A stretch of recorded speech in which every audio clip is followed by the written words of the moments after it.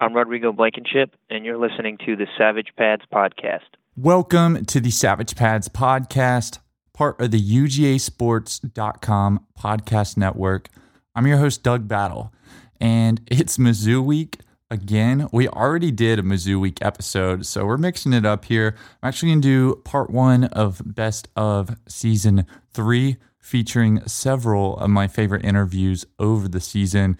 I know a lot of y'all listen to all of them, but I like revisiting them. And for those of you that did not, or that joined us later in the season, it's an opportunity to hear some of the great Georgia Bulldogs of all time talk Georgia football and kind of reflect on what's been a crazy year. So we've got that, but we're still doing the Pick Six and Extra Point segments with Corey Amick, where we will preview this week's games, including Georgia, Missouri. We've got a great episode coming up. Stay tuned. Practice every day, man on man, mano a mano. He's definitely 6 hour, reminds me of myself. As close as we have right now to rope on. When we score, I honestly did not know where I was for about 5 seconds. Early on, you could see with Jake, just like with Fran Tarkenton. Maybe one of the most underappreciated quarterbacks in the country. And we got to keep feeding the running back. I don't think we've yet to see the tight ends. I think Georgia does a great job bringing pressure on third down. Turn around 2 weeks later in the SEC championship, we look like a completely different team, and we made them look like a completely different team. I mean, it's hard to get emotional thinking about it. And it was my job to kind of get outside the corner. And as soon as I let it go, I knew it was good. From that point on, I kind of began to trust Aaron Murray as my quarterback. The kid was just special. With Simmons, he was on side. Everybody respects his specs. That's what every Georgia fan should hinge their hopes on. Alabama and Georgia are the best two teams in the country. I feel like we are the true running back youth. I have great confidence that we're going to see the personification of Georgia football. Welcome to the Savage Pads Podcast. All right, so here's how this is going to work. I couldn't play all of the interviews, and it was very difficult to cut some of my favorite excerpts. So it's going to kind of jump to the middle of these interviews. But anyway, the first one we've got is Rodrigo Blankenship, the legend himself. One of my favorite things about the call with Rod was right after his first game in the NFL. So this was early in the season. I think now it'd probably be a lot harder to get a hold of him. But Rod would not get off the phone. Like, he just wanted to talk, and it was like he just loves Dawg fans so much, and he enjoyed talking to anybody that loves the Georgia Bulldogs and talking about his time in Athens. So such a pleasant guy, every bit as endearing and kind as he's always seemed, and he's an absolute legend. So I hope you guys enjoy this one. And you mentioned that kicking competition in Indianapolis. Word on the street is that the night before roster cuts were made, you played with Legos to relax a little bit. Is this part of your routine in preparing for nerve-wracking situations? Not yet. It was just, it was just something that I did to try and just, kind of take my mind off of things. After that last day of the competition, we were just waiting for that day to come, and I was just kind of waiting to receive some news one way or another. There wasn't really a whole lot else to do except just kind of wait. And so, I at that point I had done everything that I could up to that point to try and make a case for myself, and so there was there was no point in worrying about it at that point. So I just wanted to do anything to try and take my mind off of it, and just have somewhere to go with my mind and my thoughts. And so I just decided, might as well, build some Lego sets or whatever, just have something to take my mind off of it, and just kind of be at peace and just have something to do to relax. So that was what I did. It isn't part of any routine as of now. Okay. But it's definitely an outlet or an avenue that I have.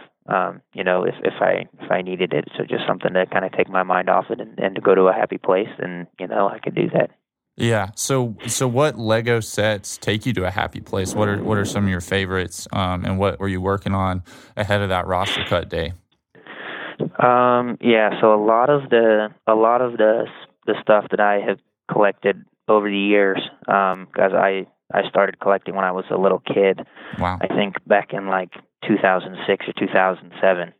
So it's been I've liked them and have built them and collected them for a very long time, and most of it is Star Wars stuff. Oh yeah, I'm a pretty big Star Wars guy, along with Marvel and Transformers. I'm a really kind of a geeky in that regard. Liking a lot of that kind of like sci-fi stuff, and so a lot of them are Star Wars sets, but a lot of the Star Wars sets that are available right now are bigger sets, and I didn't want to do that because at the time I was still at at a hotel, and I wasn't really going to have a good place to put it or be able to transport it easily when eventually I had to get out of the hotel. So I got a Ferrari, a little Ferrari buildable car that was, I think, maybe like 250 pieces or something like that. It was like $20 or $25, something like that. Just something like much smaller and much more manageable. So that was the one that I was working on the night before. That is very interesting. So some players get drafted and buy a Ferrari. Rodrigo makes the team and gets a Ferrari Lego set. Have you ever had other players, even at Georgia maybe, that shared your interest in Legos or that you enjoyed that with? I can't think of any teammates off the top of my head that were into Legos specifically, but I do know that Jay Camarda, punter, that was my roommate for games the last two years when I was there, is also a pretty big Star Wars guy. So, so we have that in common, at least on the Star Wars side of things. He is a pretty big Star Wars guy himself, and so we have a lot of fun, fanboying about, all the Star Wars stuff going on, the movies, TV shows, and all that stuff. Like any legend, it's hard to differentiate between myth and truth when you hear about Rodrigo Blankenship. So I need you to clear the air on something. Legend has it you chose to walk on at Georgia instead of taking a scholarship from Georgia's rival Florida. Is that true? Yeah. Wow. There was a lot of coaching turnover at the end of my senior season. And that happens every year. There's some coaching turnover. Among all the pretty much every conference. There's some coaching turnover everywhere. And so I did get offered very late in the recruiting process after I had already committed to Georgia. And even when I got it, my heart and my mind had already been set on coming to UGA, and so the decision just became pretty clear pretty quickly that I wanted to stick it out with UGA, and really it was more for education than anything. I've always tried to preach that you go to college to get an education, and so throughout the entire recruiting process, education was always the number one priority for me. So even after that, I felt like Georgia was the best opportunity for me as far as an education was concerned. And so that really helped to make the decision clear as to how to proceed. I'll be a dog till I die. All right, so for those of you that want to listen to the rest of the Rod episode, that was our second episode this year. The first one was Mark Schlabach, I believe, but you can go back on Spotify or Apple Podcasts, whichever you listen on, or Stitcher or whatever other podcast platform you use, and listen to that one. But we are moving on in the season to Auburn week, which was a week when everyone was stressed out. And it was a weird week because it was the first time Georgia was playing Auburn early in the season, at least in a long time. So there was no one better to speak to than Vince Dooley, who played quarterback at Auburn and then, of course, went on to win a national championship as a head coach at Georgia. Vince and I mostly spoke about the nature of the rivalry and kind of the contrast between he and Pat Dye, who recently passed or had recently passed at the time. But Vince, as always, was an absolute gentleman, absolute pleasure to speak with, and he shared some great stuff with Dawg fans.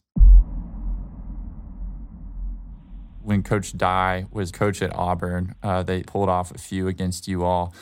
Was there ever a moment, I know that you played a pretty big part in Pat Dye being hired as head coach at Auburn. Was there ever a moment when you regretted directing your own competition at Auburn in the direction of a head coach who would bring your rival school 4 conference titles as well as a couple wins against Georgia?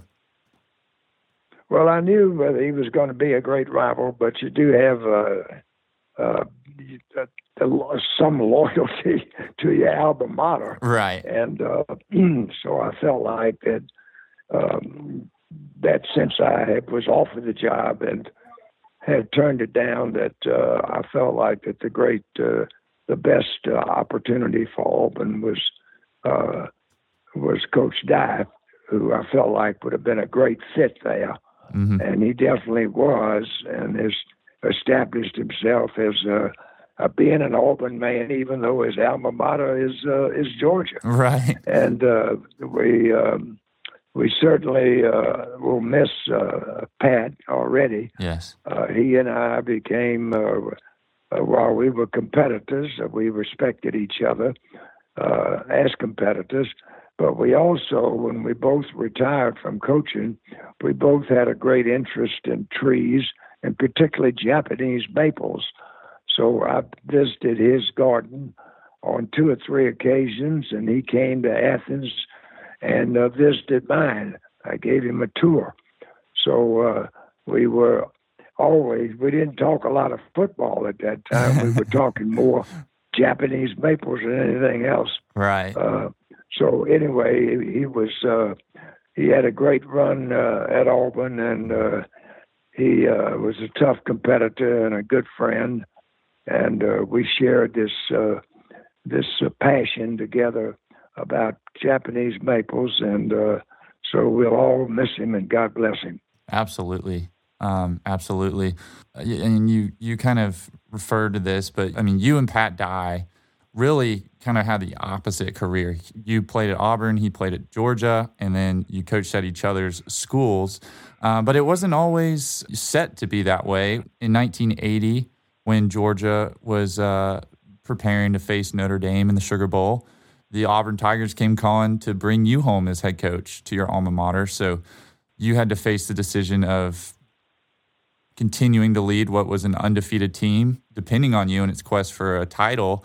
And then you've got your alma mater offering you what's probably a dream job, really, for any coach, that is the opportunity to take over as head coach at your alma mater. How difficult was it for you to choose between those 2 options? Well, there was a lot of pull. My wife, Barbara, of course, she's an Auburn graduate as well. Mm-hmm. So we had a lot of friends. In fact, the governor of the state was my roommate, a fellow named Fob James, and so he was a part of the recruiting for me to come back. But in the final analysis, I had just been at Georgia too long. I had been there 17 years. I had all of these teams that I coached, all of these players, and then all of my family, all the children were Georgia fans. They all grew up. They all went to the University of Georgia. And so my roots were more recent and deeper at Georgia than they had been at Auburn.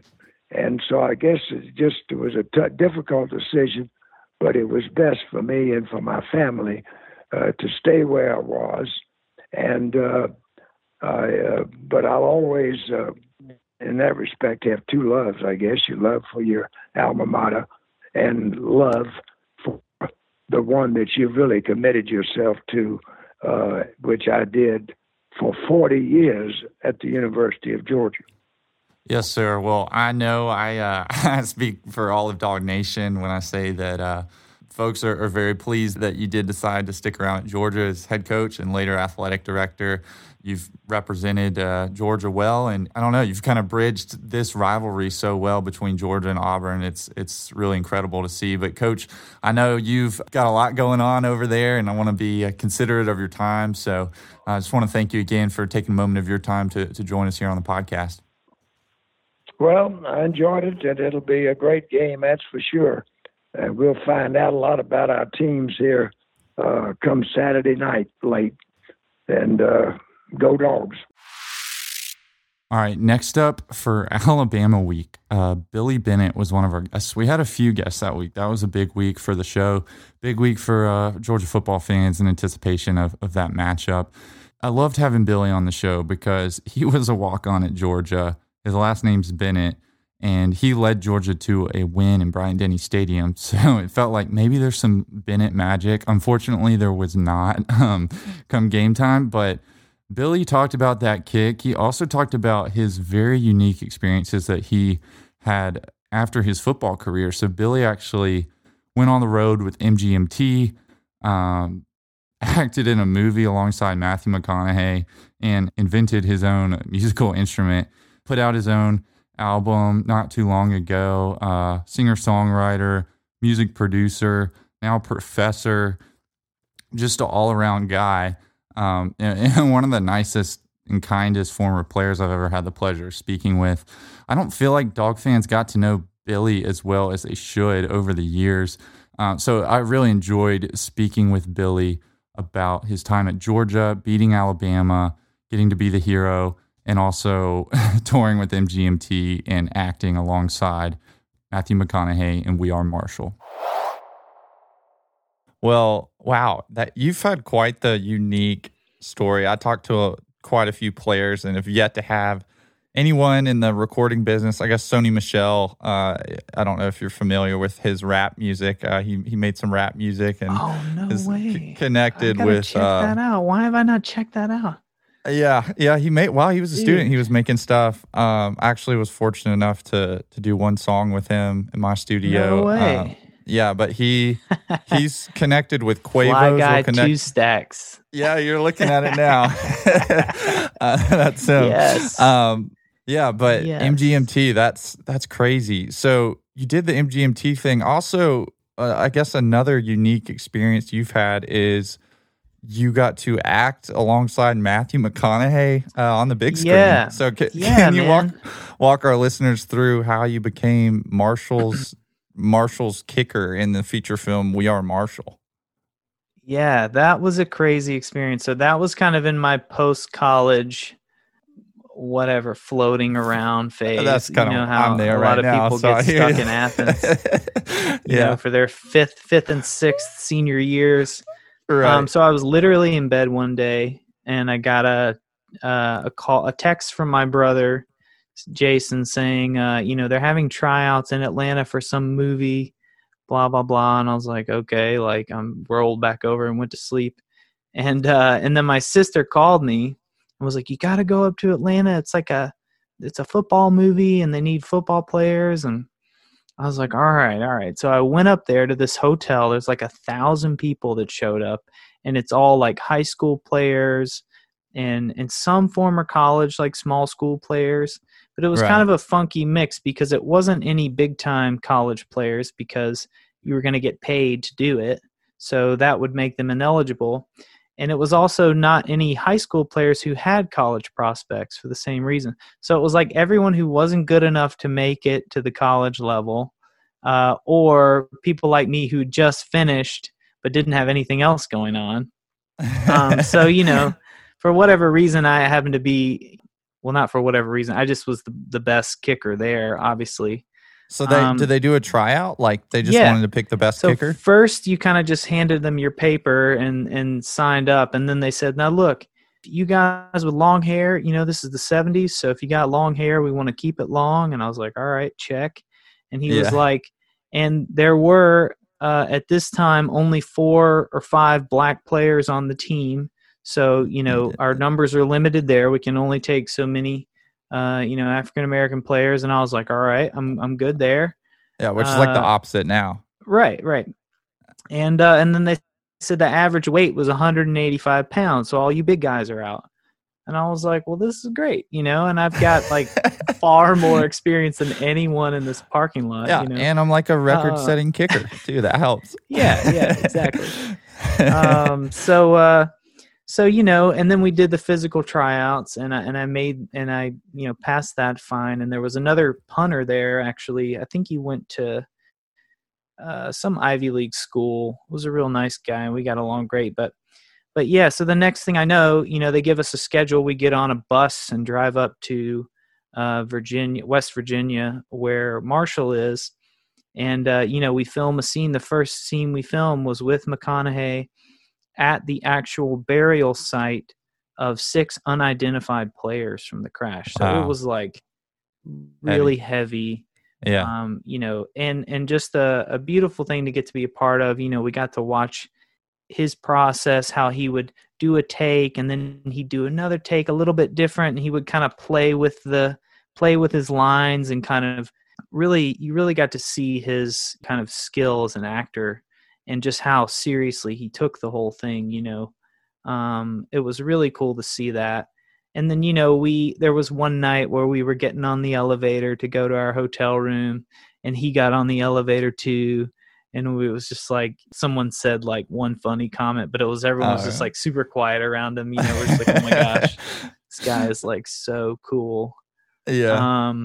And I could feel for the guy because it's literally everywhere he went. You could just feel when he was on set because all eyes were on him.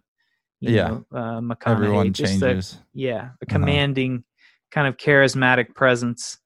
So in some ways people envy the guy, but I certainly don't. I mean, it's a blessing and a curse being that talented, that good looking, on and on. It's I definitely can feel for people in that situation.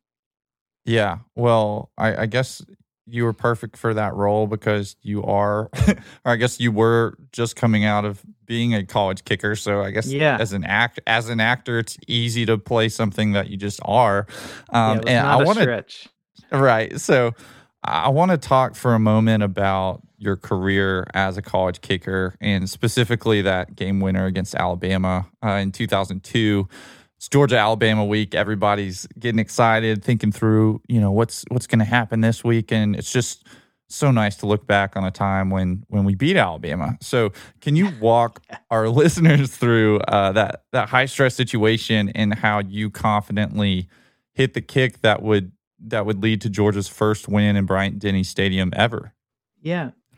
I believe that was there was a big controversy at the time because I believe that was the Pat Dye game. Pat Dye had said something about Georgia being man enough or not to beat Alabama.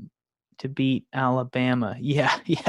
So Pat Dye, who was a former Bulldog, but also had coached at Auburn. Mm-hmm. He said some stuff about Georgia not being man enough to go down to Alabama and beat Alabama in Alabama.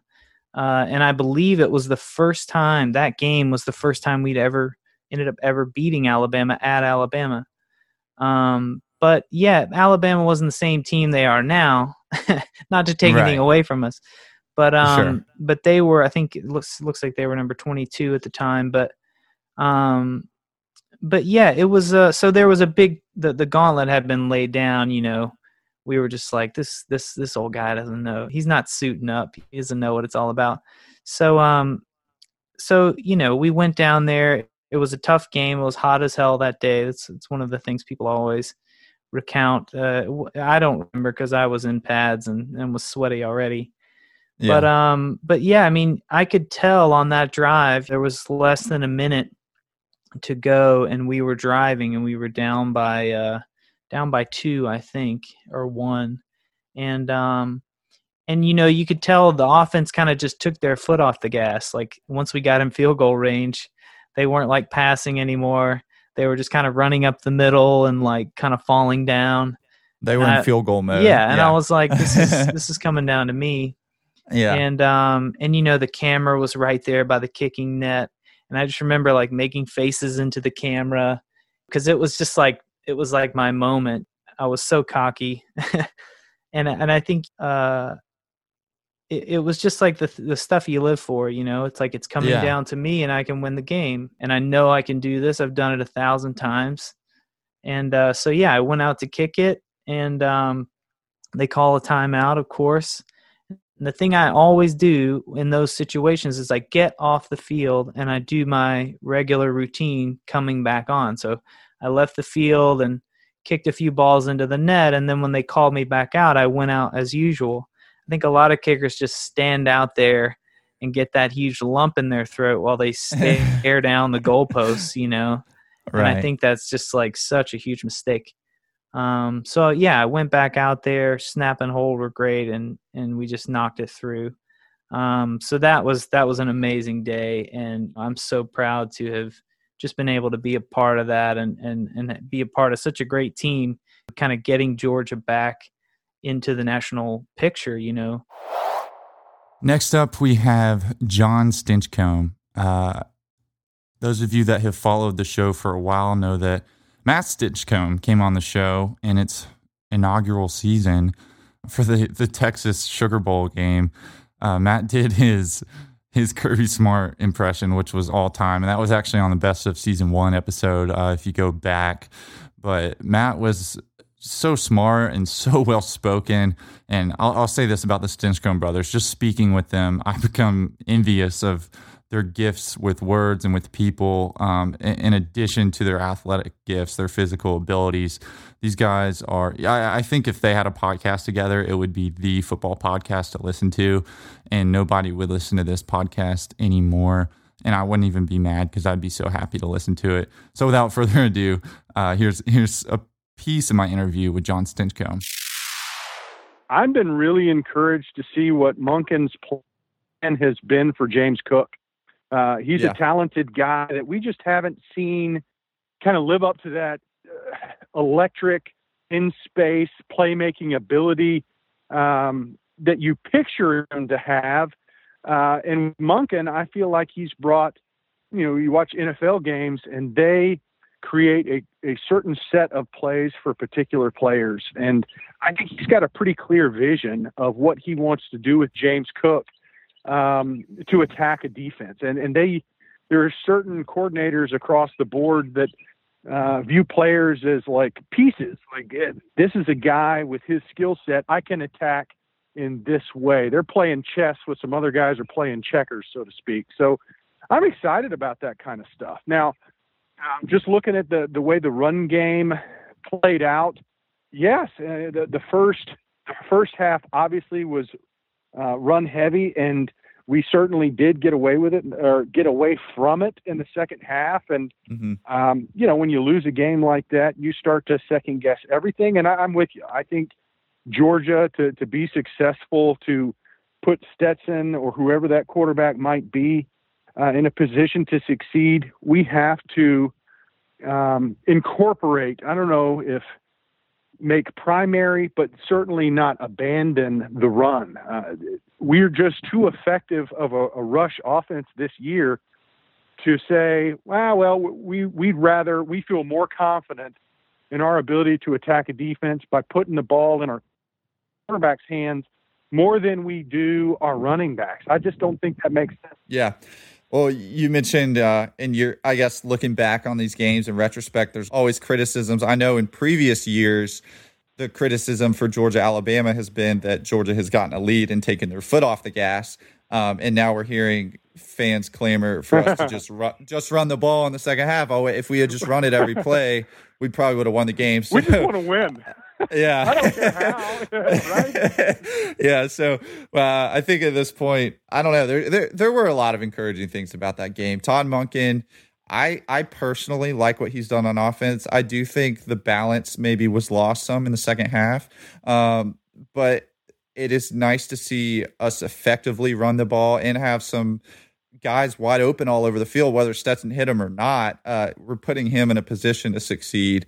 And it's one of those things, I think if he has a better game down the road, that kind of game, it could go very differently. But something we haven't discussed that's been really instrumental in giving Stetson time and opening up the run lanes for those running backs that were having success on Saturday is that Georgia offensive line. Now, this is a unit that early in the season maybe disappointed some people in week 1 against Arkansas. We weren't seeing open lanes. We were seeing guys get stuffed at the line of scrimmage. Of course, we've come to find out that Arkansas may be a better team than we suspected at that time. But this Georgia offensive line, it's kind of been up and down. We had that game. They looked phenomenal against Auburn. Tennessee may have been a bit of a step back, and I personally was encouraged by Alabama. Overall, given that they had a short preseason and are kind of starting to gel as a unit, what are your thoughts on this line and their upside moving forward in the season?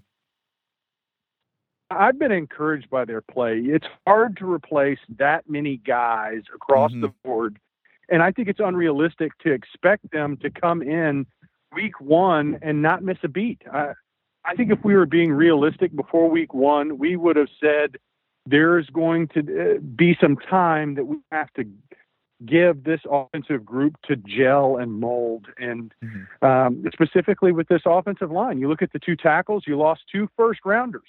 How many guys, how many teams across the league can replace 2 first-rounders at tackle and not have any drop-off? No one, right? So there's going to be an adjustment there. And with so many changes, new coordinator, new quarterback, new running back, new support staff as wide receivers, that affects everyone. And the offensive line is no different. So I have really been encouraged. Jamari Salyer has stepped in at left tackle, replaced a top 5 left tackle in Andrew Thomas, and has done an incredible job. You look at the rest of these guys, the interior's been solid. Honestly, if I have one concern that's persistent, it's the snaps from Trey Hill. And he's the one returning starter that you had to feel really good about. And he's on the Remington list and all these other accolades. But yet, if a center can't snap the ball cleanly to a quarterback, which has reared its ugly head a couple times,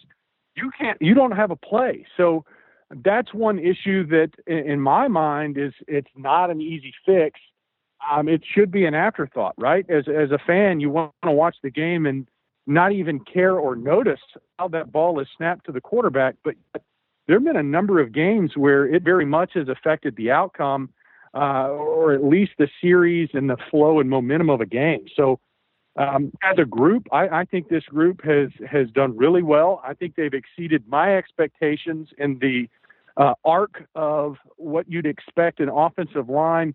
One, that it comes in really talented. I mean, I commend Coach Pittman and Coach Smart for the ability to get so many high-quality guys. Offensive line is not an easy position to just plug and play guys. You have to have a high level of talent, and they've been able to keep that. So there are still 4- and 5-star recruits that we haven't even seen yet this season, but I'm sure are getting better, and you're looking forward to the time that they get their number called. So I think the reason why we can keep our expectations so high is that there's a talent pool in that position room that really demands a level of expectation that exceeds many other schools. Well, John, I know you're on a tight schedule over there, and I want to be considerate of your time. So this will be my last question for you, and that is this. We've discussed the running back position, the quarterback. You touched on some improvement at receiver outside of George Pickens and the offensive line. These have all been positives, and yet there's still the sentiment that Georgia is not there. Georgia is not what they can be or what they want to be. What, in your opinion, has to change in order for Georgia to finally get over the hump that is Alabama and reemerge as a playoff team? Right, and I'm excited about Georgia's offense getting better. I don't think we have. I don't think we're quite there to be able to say we could have an offense that would be comparable on a sheet of paper with Alabama. I just don't think we're there yet.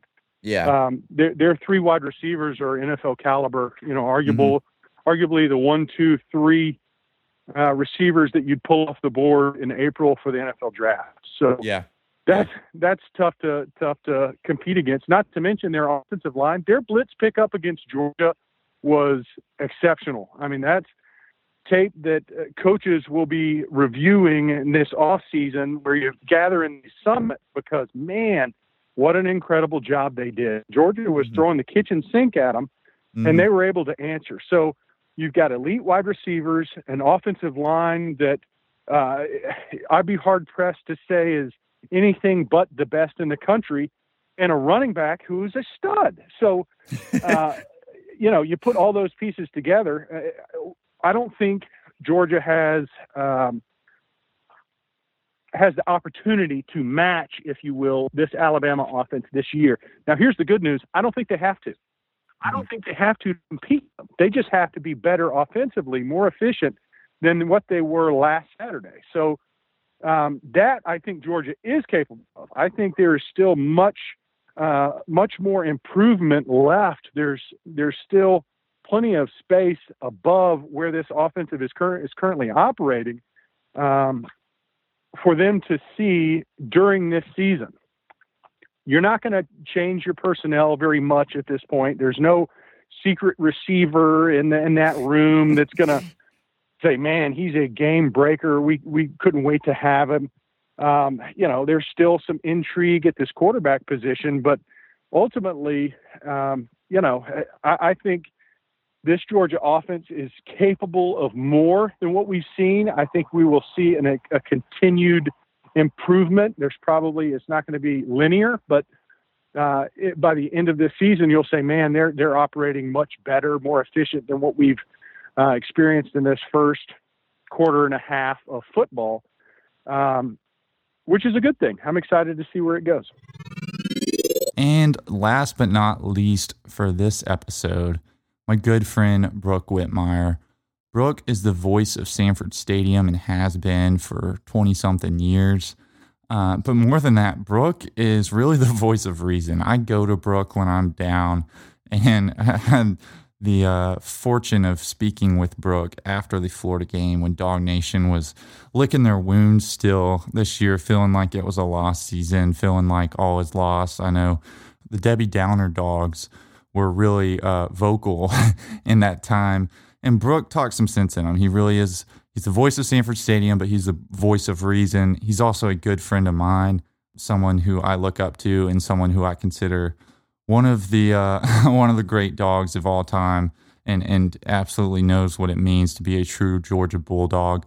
So this episode was all about perspective, and Brook, and the way that he always does, conveyed his thoughts on the Dogs through a lens of realism, but also through a lens of perspective and seeing the big picture in Georgia football. He's a diehard dog till he dies, and hope you guys enjoy our third episode with Brook. Yeah, so in the meantime, Georgia's got games coming up with Mississippi State, South Carolina, Missouri, and Vanderbilt, not in that order. Or who knows the order, honestly, with the way COVID's going. Maybe it will be that order. Maybe we won't play all those games. But that's 4 games. I mean, that's 40% of this regular season that most fans, or I guess many fans, have kind of dismissed. And for good reason, as far as the national championship hopes are concerned, it does seem as though that is out of reach and that it would take some kind of miracle for Georgia to be back in the mix from that standpoint. What do you have to say about the value of those games, regardless of national championship hopes, but maybe even for hopes going into next year and for these young players, the development of this team? What do you think Georgia can gain from their games against Mississippi State, South Carolina, Vanderbilt, and Missouri? Doug, it's a great question. I will tell you that the first thing that comes to my mind is that the University of Georgia is playing a football game, and we need to win it. It doesn't matter who we're playing and when we're playing. I mean, that's the bottom line. That uniform on, we need to go win. But I do think you raise a good point. And a lot of times this is perception, and a lot of times it's just reality. But when you play games where the other guy has, quote unquote, more to gain from it than you do, if nothing else psychologically, it's difficult. And just being straight up honest. I mean, it is everybody expects us to just go out and win those 4 games, and hopefully we will, one at a time. But the first thing we need to do is maintain. I mean, you quote unquote beat the teams you're supposed to beat, which I think that can be a misleading notion from the get-go a lot of times. But you need to win every game you play is what we all are trying to do, and you need to keep momentum up with recruiting. And frankly, you need to, when things are not going your way and you don't mail it in, that's the sign of a true Georgia team. I mean, we can't quit, we can't give up, and we can't push the panic button. I mean, Doug, I looked up there in the fourth quarter, and I'm sure you were the same way. As ugly as that game felt against Florida, and as ugly as it was winnable. Oh my God, it was winnable in the fourth. It was winnable with 5 minutes left in the game. It's crazy. Yeah. I know, and I know you well enough to know you and I were saying the same things because the people I was with and the people I was talking to were like, "Oh, this game's over. The season's a wash." And I was sitting there going, 2 possessions, we have the ball. If we score 2 touchdowns, we win the game. We're down 13 right now, and so, I'm like you. I was seeing some hope there. Well, and that's just one of those things, too, Doug. It all is an attitude. And you look back over these games. We went out and we played Arkansas. Sam Pittman should be the runaway coach of the year in college football. Oh, yeah. They're an excellent football team. And it was a great effort to win that game 37-10. We beat an Auburn team badly, could have beaten them worse. We put 44 up on Tennessee. And, again, it's what we're supposed to do. The Alabama game, late into the third quarter, is anybody's ball game. The Florida game, there's 9 plays that we could pick any 1 or 2 of, and that changes everything. So it's just, it really is all in how you look at it. But I think what I hope Dawg fans will remember, we all got to be in this together, and you can't. The team has to tune out a lot of noise, Doug, and every good team does that. But at the same time, they hear the noise, and they want to know. I'll never forget, it was 1999, I believe. We were playing Auburn at home, and we were struggling. And at halftime, our team basically got booed off the field. And it was one of the worst moments I've seen in Sanford Stadium. And it had an effect on things, had an effect on a whole lot of prospects that were there, deciding whether or not they wanted to stay in state or go across the border and try to beat us. And so everything matters. When you're trying to be a championship team, everything matters. And so we've got to look at it positively. We've got to look at it with great hope. And again, hey, gosh, if you go 8-2 with this schedule and go win a bowl game and get this nutso season behind us, that's not the end of the world. And we got to keep our eyes on the ball in that regard. All right, and now it is time for our Pick 6 segment with Corey Amick. Corey, it might be maybe a Pick 3 here this week. We've already had, by the time we're recording this, we've already had so many games canceled. I'm disappointed because being able to see what you retroactively picked, I could already have made up a few points if I would have just sent in the opposite a few days ago. Well, I will say I did pick the Michigan-Ohio State game to not happen. That one was just a no-brainer to me with the position Michigan's in. So we lost that game. We lost Cincinnati-Tulsa. We lost Ole Miss, Texas A&M. Yeah, it's gonna be a field goal type of day today. Yeah, it's a field goal and then an extra point, which doesn't make sense, but nothing makes sense in 2020. So here we are. Okay, first one, number 16, Wisconsin at number 19, Iowa. I'm saying this game does happen. I don't keep up with either one of these teams very much. I do know that every time I've seen Wisconsin, I've thought to myself, wow, that's a very boring football team to watch. They're like a poor man's Georgia. I'm picking Iowa just because of that. That's a pretty good way to describe them. So I'm gonna go strictly off names of my favorite names from each roster for this week. Just hopefully that can get me back in the game as we run out of time this season. So we have Wisconsin and Iowa. For Iowa, we have backup offensive lineman Coy Cronk, which sounds like he should be in whatever that TV show or series was with like the llama and like pull the lever, Kronk. Emperor's New Groove. Yeah, that was my first thought. So Coy Cronk, and then I guess it'll be a second time reoccurring name on the show for Wisconsin, backup quarterback Chase Wolf. And I can't get away from Chase Wolf. I feel like this name, maybe this is a game where he has to come in and he finally gets his chance, but I'm going to go with Chase Wolf and take Wisconsin in this game. All right. Next one. Oh, and I'm assuming you're saying the game does happen. Yeah, game happens. Okay. Next one, we got number 17, UNC, playing on the road at number 10, Miami with De'Aaron King. I'm saying the game does happen. I'm taking UNC. I like Sam Howell. I don't like Miami at number 10. Like, they're getting dangerously close to being elite. And Miami, if we know anything about them, they like to get up there and get everyone all excited and then lose like 5 games. So we don't have 5 games left, but with the games we do have left, it's very difficult to pick them. Yeah, I'm definitely with you on the Miami like hype train. If you look at their schedule, like their best win is against Louisville, and like Louisville's played. I think they've only played like they've had a couple games canceled this year, and they haven't really played a lot. But other than that, it's like they've beaten all the teams they should beat. But like their most recent game, other than blowing out Duke, was when they played Virginia Tech back in mid-November, and they only won by a point. So I'm definitely skeptical on Miami, but since I'm going with strictly names, UNC would definitely have the name of the week if this guy was playing. Defensive back Storm Duck, which is just an all-time great football name. However, with him out, this opens the door for Miami's receiver D. Wiggins, not to be confused with former Clemson star T. Higgins.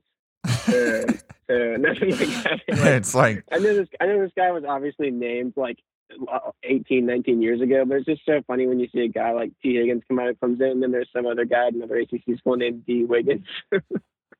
Yeah, you kind of wonder if it's actually T. Higgins and they just changed his name slightly to see if anyone would notice, and they like paid him off to come play for them. And also Christmas season, it's also Elf on the Shelf season. You've heard of T. Higgins, but have you heard of D. Wiggins? Speaking of names, by the way, Corey, Georgia's got a commit from a new defensive back, Nyland Green. I feel like that name just goes well with UGA with us wearing red, and it's like Nyland always has the green light to just light it up, and so we're just going to roll with like the classic red and green clash. Definitely pumped about him.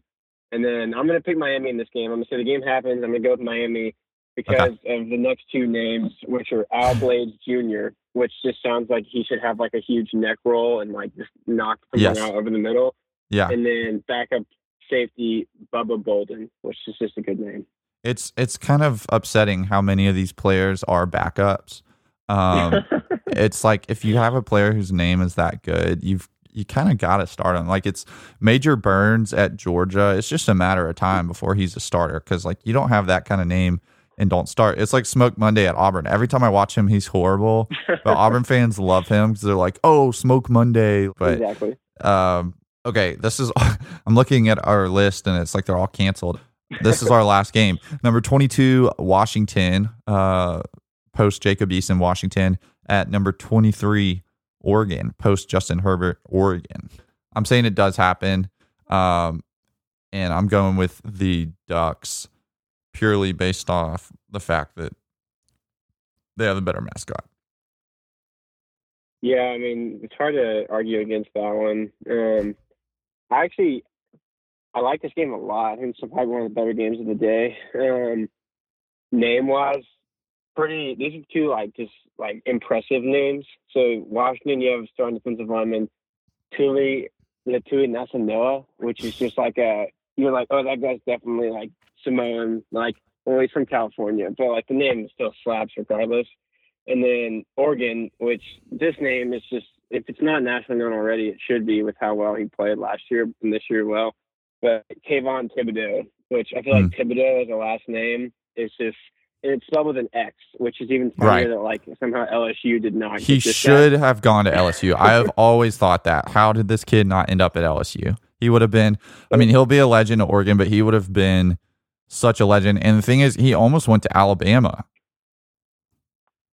Yeah, which would have been makes no sense. Probably even more of a curse than going to Oregon. Yeah. Don't understand his decision making. The names are pretty evenly matched here. I'm going to go with Oregon just because I think they're a better team. But yeah, I'm going to say the game does happen and Oregon wins. Yeah, so we have the same one for almost all of these. So you're pretty much guaranteed to lose. All right, so moving. No. I picked. You picked Iowa, right? Yeah. I'm just saying, I picked like Wisconsin there, and then I picked Miami. Yeah, so that's true. That's true. Different. Two. Yeah. Well, I'm up 4, so Yikes. Ooh, okay. Well, I guess I'm gonna have to go. I'm gonna retroactively say that the.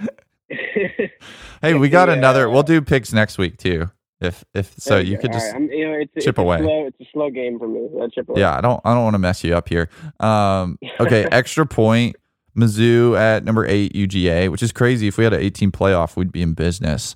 Mizzou at number 8 UGA. So this is a kind of a fun one to me because we made these picks like, I don't know, 4 weeks ago. And my score prediction, like looking back, I made a pick for this week and it's 45-17.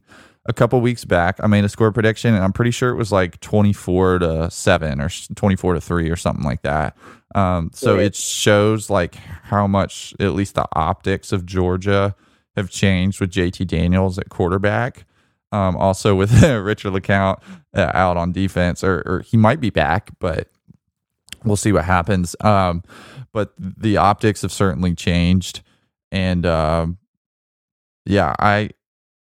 I like that because we're hearing murmurs of Eric Gilbert potentially transferring. Yep. And we're getting close to National Signing Day here. And the belief that Georgia's going to become a downfield passing team is really, really good for us. Like if Eric Gilbert comes to Georgia, I will say I don't think that would have happened if JT hadn't come on and lit it up his first game. So we've it's like after that Florida game, we were really searching for purpose this season and trying to figure out, like, do these games really matter? Because it seems like once Georgia's eliminated from a national championship, then it's just all about next year, which it is in a sense. But this year's performances like can draw guys like Eric Gilbert and some of these guys that they're trying to recruit to UGA with the belief that, man, Todd Monken can do it once he has his guys. We're already starting to see that, and now we just need more of his guys. So it's exciting to me, and yeah, I'm picking another 40-plus game for UGA, and I am saying the game does happen.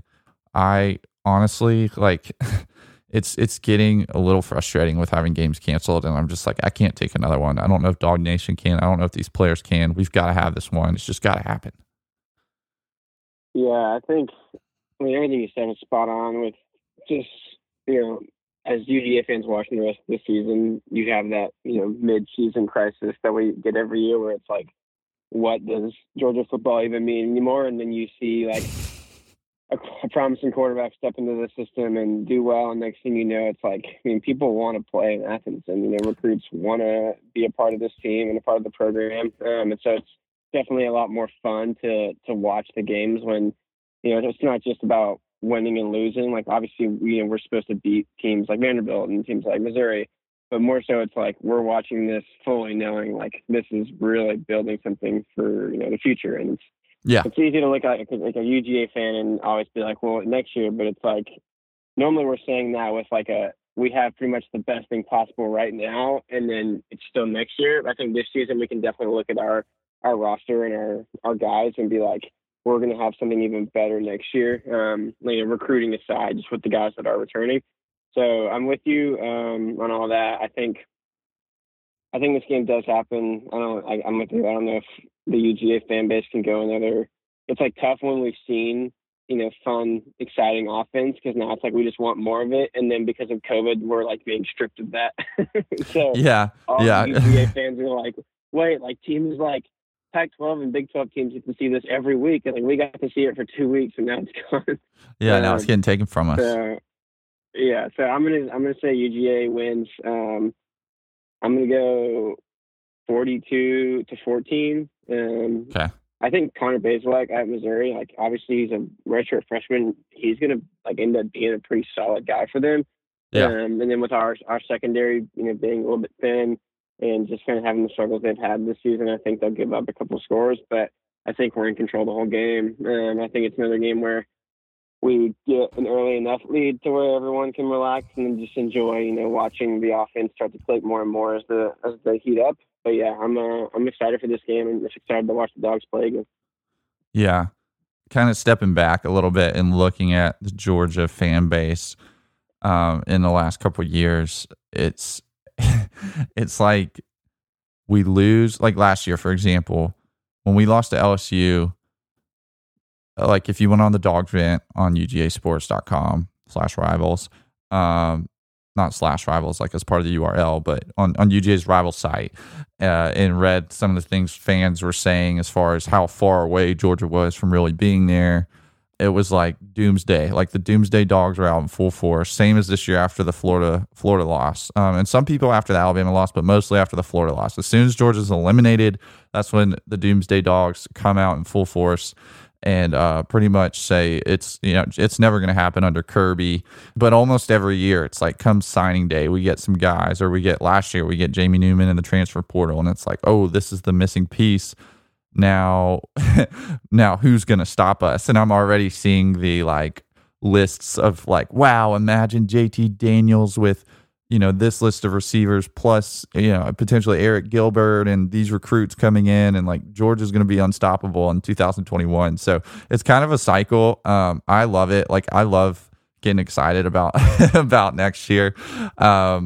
It's just like it gets a little old when you do it to yourself over and over again, and you feel like it keeps going back to next year. But for real, Georgia, it does feel like has a chance to do something special next year offensively if they're able to continue having success these last two games and in their bowl game, assuming we have bowl games this year. So yeah, fun times. I feel like JT really like reignited this fan base, gave us some new life and new energy. And it is exciting, and hopefully we'll have a Mizzou game and a Vanderbilt game to see that. But if not, at least nobody's getting hurt. At this point in the season, it's like what happened to Rosemy and Blaylock earlier, before the season or whatnot. It's like we don't really need any of that. It's not worth it. So that's kind of my, like, when games get canceled, I'm like, well, at least we're healthy somewhat. But anyway, Corey, appreciate you joining us this week. We'll do one more next week and see if you can complete the comeback on the pick six and extra point segments. Listeners, appreciate y'all listening. We'll have another best of episode dropping next week. Stay tuned. Follow us on Twitter at Savage Pads, Instagram at Savage Pads, Facebook.com/Savage Pads Podcast. I don't know. It's just type in Savage Pads. But appreciate y'all listening, and go Dogs.